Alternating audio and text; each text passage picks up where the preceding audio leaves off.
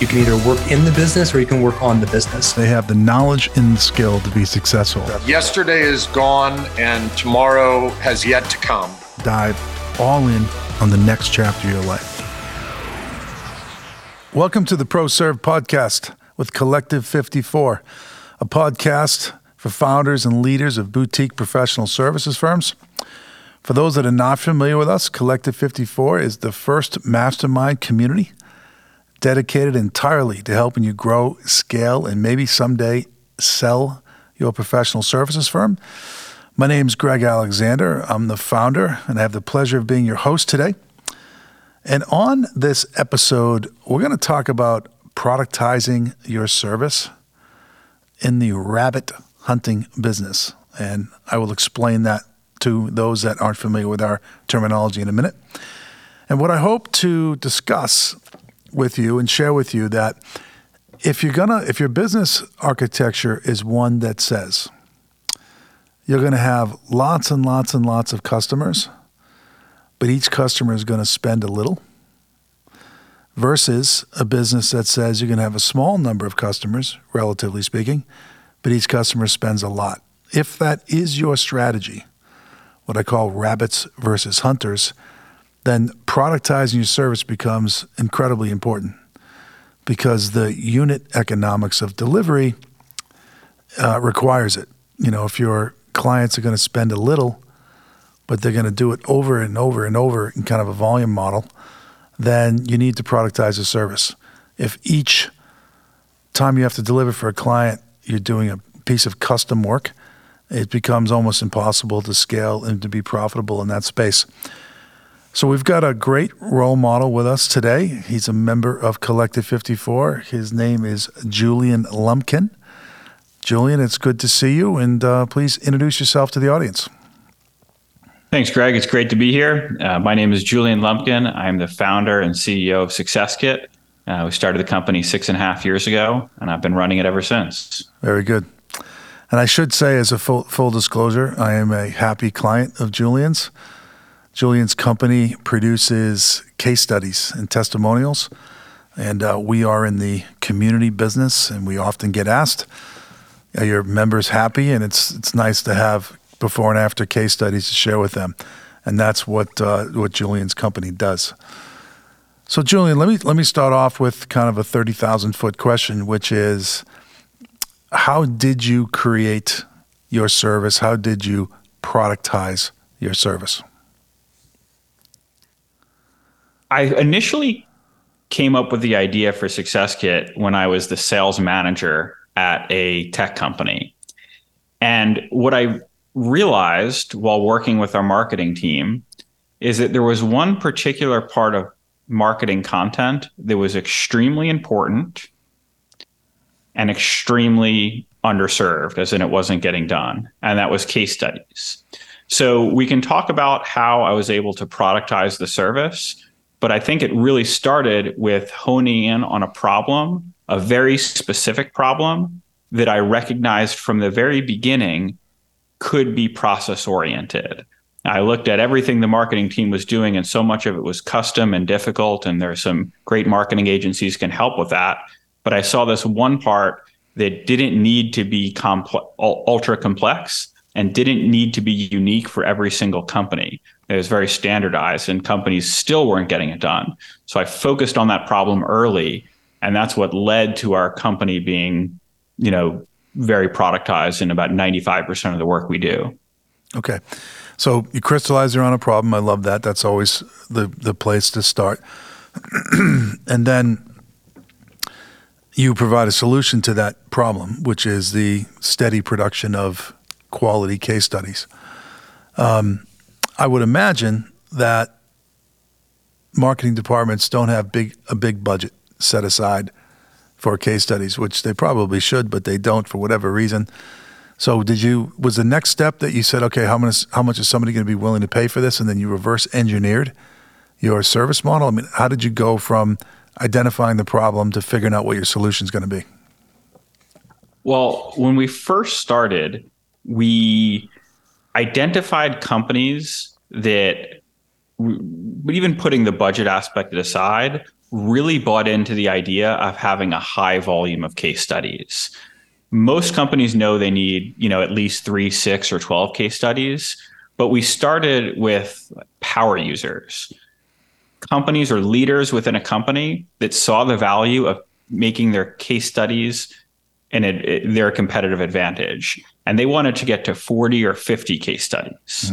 So by doing that work for them early on, we essentially productized it for each individual client because we were running the same project 10, 20, 30 times.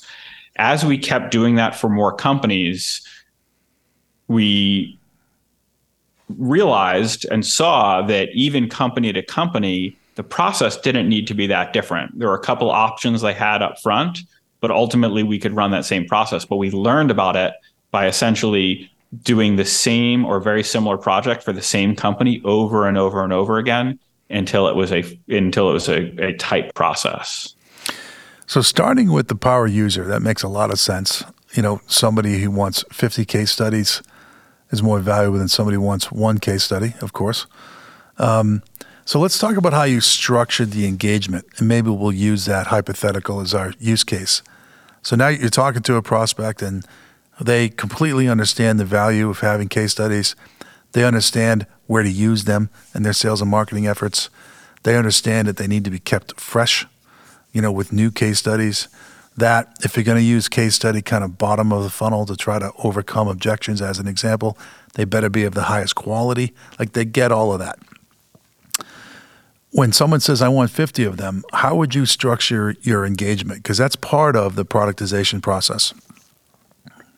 Yeah, it was always very important for me to not let SuccessKit become a regular marketing agency.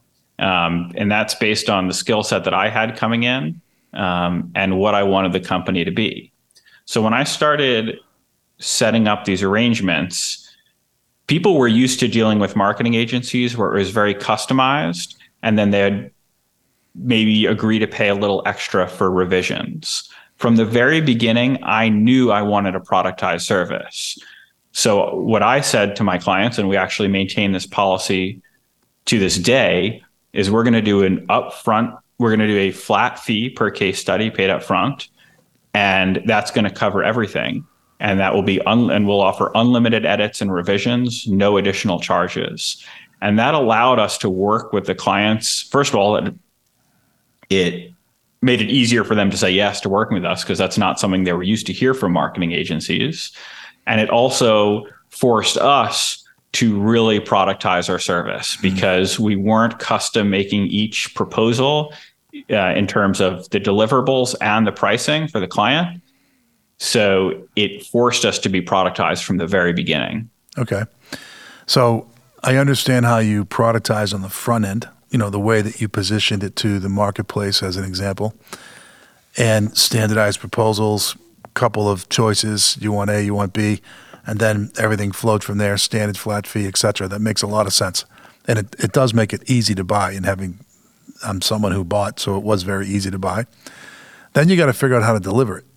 So did you create kind of a step-by-step, color-by-numbers type of method to deliver the service? How does that work? We did. And earlier on, we were more flexible and we were getting more information about our clients' requirements and being, more customized, willing to customize it more. But ultimately, we were just concerned with delivering great work. So earlier on, I was a little more willing to be customized, and then I would create a process for that specific company based on what they needed and what we're doing for them. But as we progressed, we became comfortable enough in our recommendations that it became far less customized, and we could say anything that was different from our recommended process is an upcharge. Mm-hmm. So we really created it by being willing to be flexible in the beginning and act a little more like a kind of custom marketing agency. And then by doing that, we developed such strong opinions on what each of our client needed when they came to us and told us a little bit about their company, that we were able to fit 95% of our clients into this productized service now, and only about 5% of them requiring customizations. Not because they don't come in with different ideas, but because we are the experts and we have strong opinions on what their content should look like. And that lines up with our product offering, of course. Okay. So then you hand it off to the delivery team.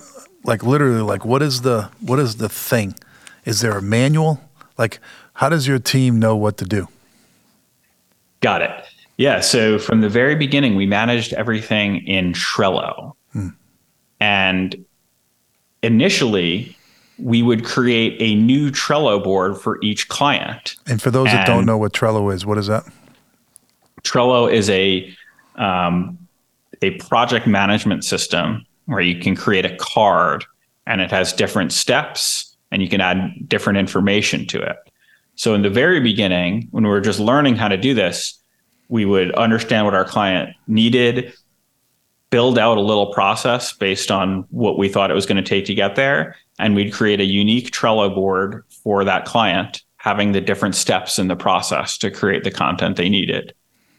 After 3 to 6 months of doing that, and maybe 10 of those boards, is what I was saying before, we were able to get to the point where this process is changing so little that we can combine it all into one process. And that's the same Trello board and process we use today. And we have the ability to make small customizations in it, but the team member who's working on the project can see very clearly, this is the stage that it's at. And then it goes to the next stage, until it's complete. Okay. For those of us that talk about this stuff for a living, we use fancy words. We would call that's a tech-enabled solution, which is the next piece of productizing your business. So we're talking with Julian, and we discussed, he focused on a certain type of customer in pursuit of productizing his offering. That was a power user, somebody that was going to need lots and lots of case studies. Then he talked about how he structured his engagements with the clients, standardized proposals, 95% the same, shop to shop, paid up front, etc. Then we came back to the process itself so that, average human beings could actually perform and deliver these world-class case studies. And that was done through technology, in this case, an application called Trello. So that's a blueprint for those that want to productize their service, for those that want to sell the type of engagement that Julian is selling, where it's relatively speaking inexpensive, but it's volume based. And if that is the business, if that's the customer set and that's what they want, you can build a very successful, highly scalable services company if you follow those steps, if you productize. Because Julian, I would imagine in the early days, you weren't nearly as buttoned up as you are right now, and it was probably a lot more difficult to make any money in the early days. Is that accurate? Absolutely. We had to go through a real learning period. We wanted to get into the market by being a lower cost than a marketing agency was charging for case studies. We did not just want to become a marketing agency that did case studies. We wanted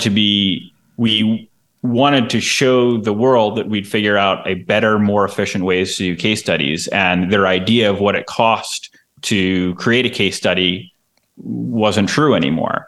So from the beginning, we had to offer low pricing before it was fully productized, while we're figuring it out, which was not particularly profitable. But now, because everything is so standardized, like you said, I can have regular people do the process.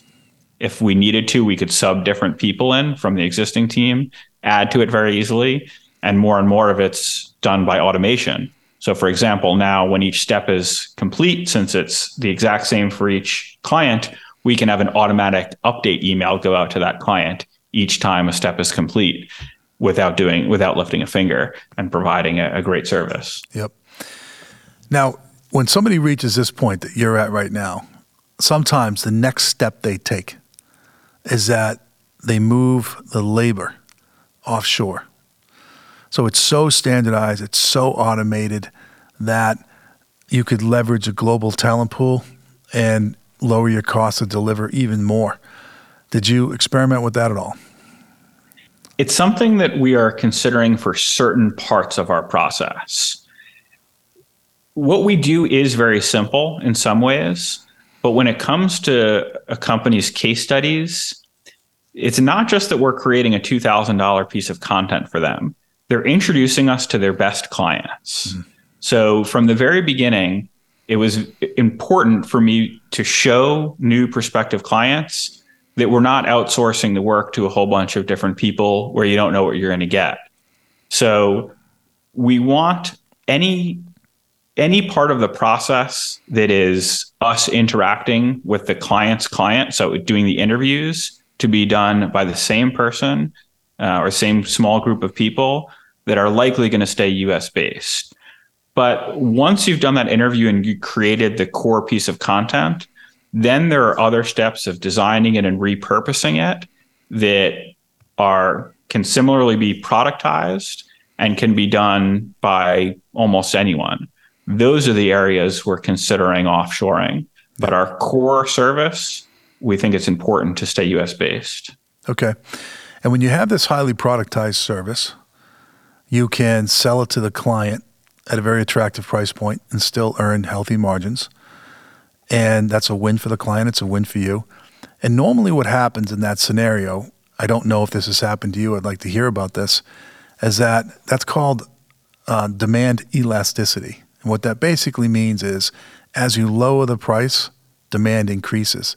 For example, there's probably a lot of clients out there that would love to have professionally created case studies, but have not been able to do it because it was cost prohibitive up to this point. They meet Julian and they're like, wow, this is affordable. I can do this. So the market itself expands because of the lower price point.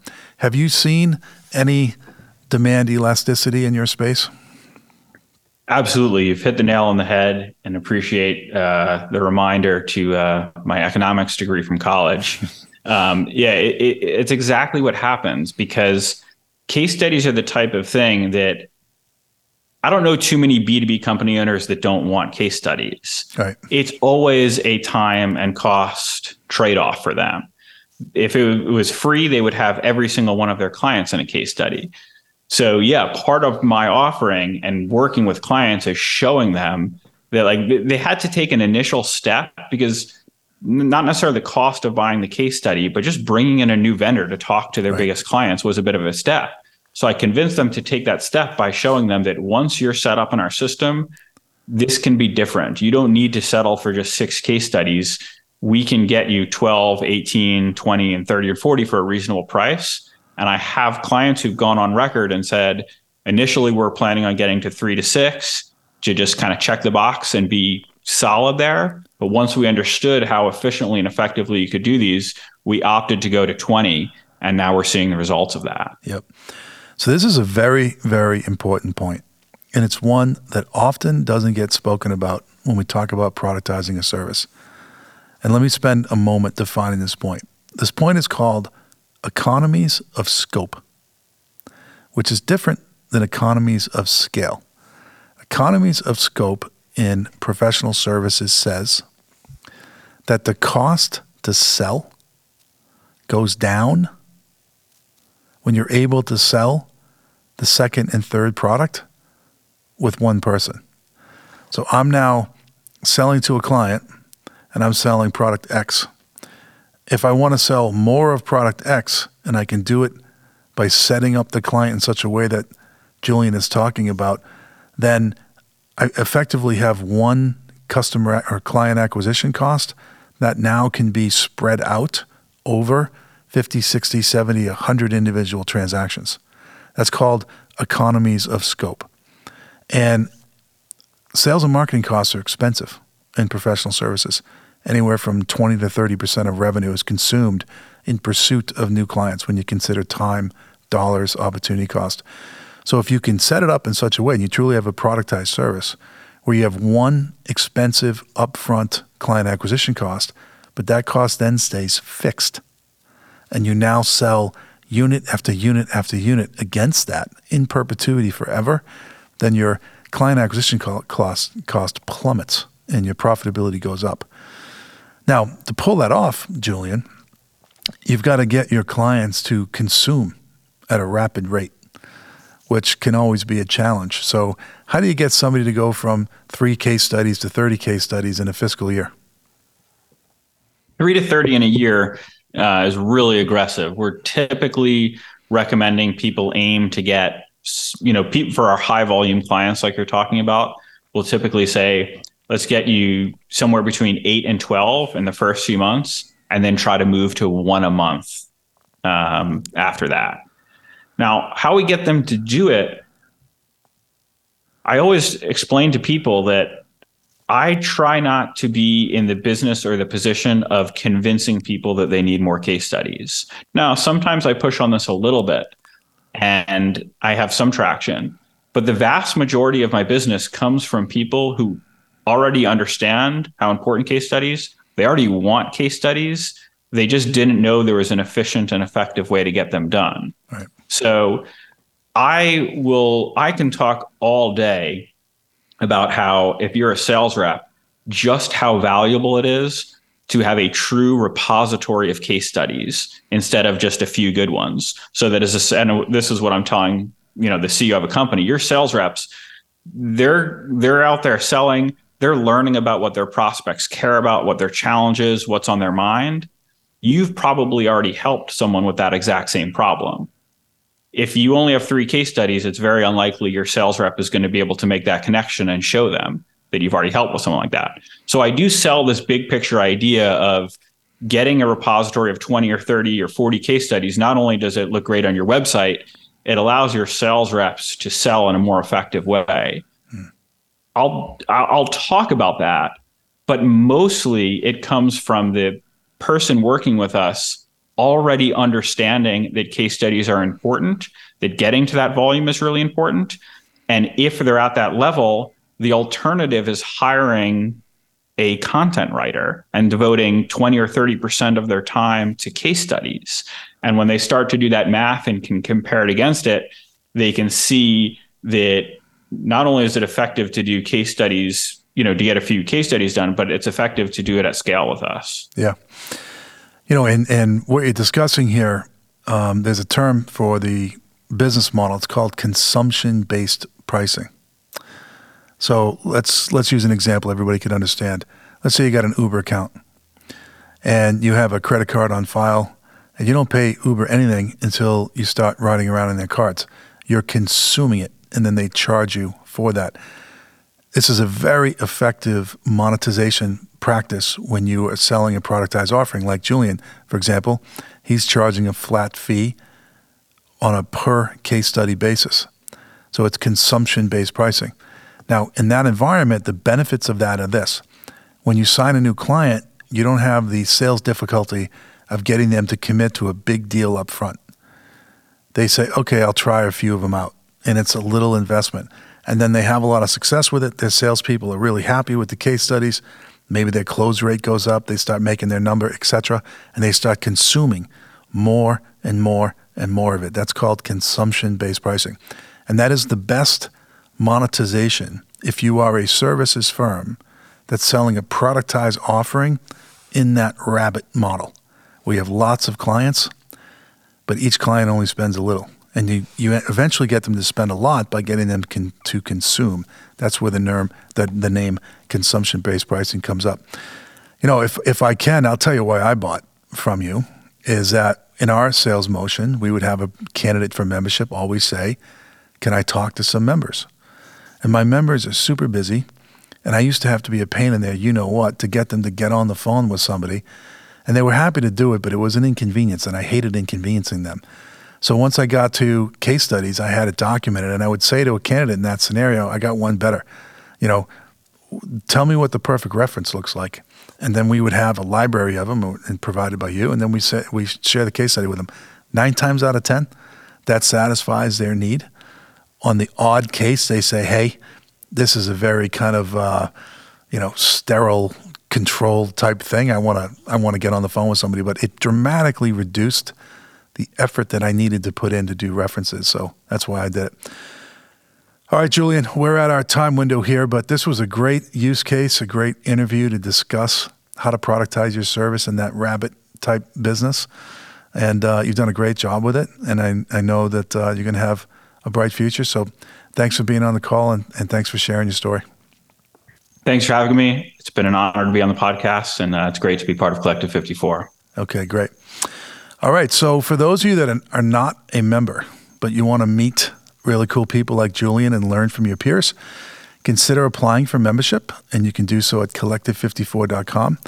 If you're not quite ready to be a member yet, but you want to consume more educational content, check out Collective 54 Insights, and you can subscribe to that. You'll get a weekly podcast, a blog, you'll get some benchmarking data. We even have a best-selling book called The Boutique, How to Start, Scale, and Sell a Professional Services Firm. And I encourage you to do so. So with that, that's the end of our show, and thank you for listening, and I look forward to our next episode.